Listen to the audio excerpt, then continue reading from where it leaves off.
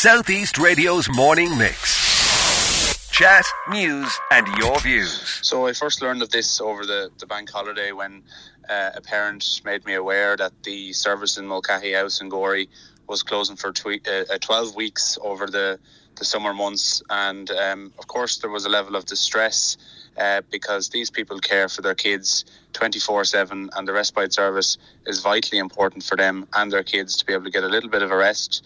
It was even described to me as being like a holiday for them, which is very important that we keep that service going. So I was alarmed to hear that it would be closing for 12 weeks due to staffing issues. And what level of difficulty are you being told that it's causing to parents and service users? Well, it's huge. So one of the interesting points that one of the parents made to me as well, and in relation to working with a charity called Advocates for Autism, you may be aware of them, and I'm sure a number of your listeners will be in North Wexford. And basically what they're telling me is that this is vitally important for them personally as well, because when they're caring for them throughout the year, they do need time to rest. I'm a young man, I work hard, I get burnt out. I can only imagine what it's like when you're trying to work hard, when you're trying to care for children, and then you're told that, oh no, the 12 weeks of the little bit of respite that you get is going to be pulled from under you. And that's really putting a lot of distress for the families who use this service. And what I want to do is, the issue is clearly that there's not enough staff. So how do we find the solution? How do we fix this problem for the families that are affected?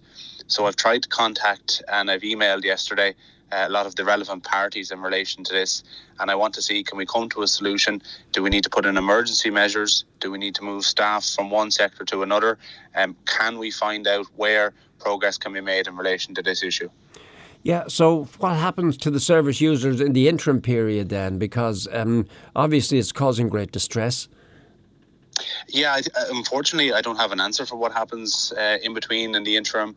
That's an issue that needs to be dealt with the relevant parties. Are we just going to leave these people hanging, or can we all sit around the table and can we all come together to try and find that solution?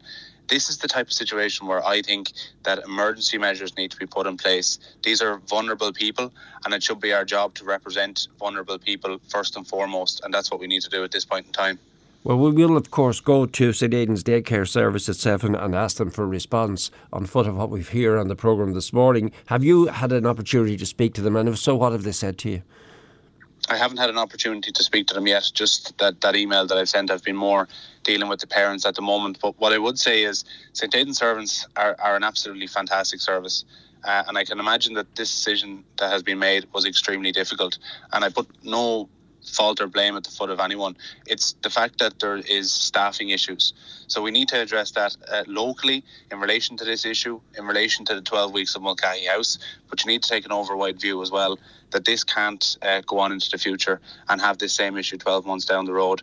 The staffing and retention issue needs to be addressed nationally. And what do you think the solution is? And I mean, will you be bringing pressure to bear? Because your own party, we have Minister of State James Brown. Will you be bringing this to his attention? Will you be bringing it to Deputy Paul Keogh? As a councillor within Fianna Fáil, I mean, what will you be saying to them?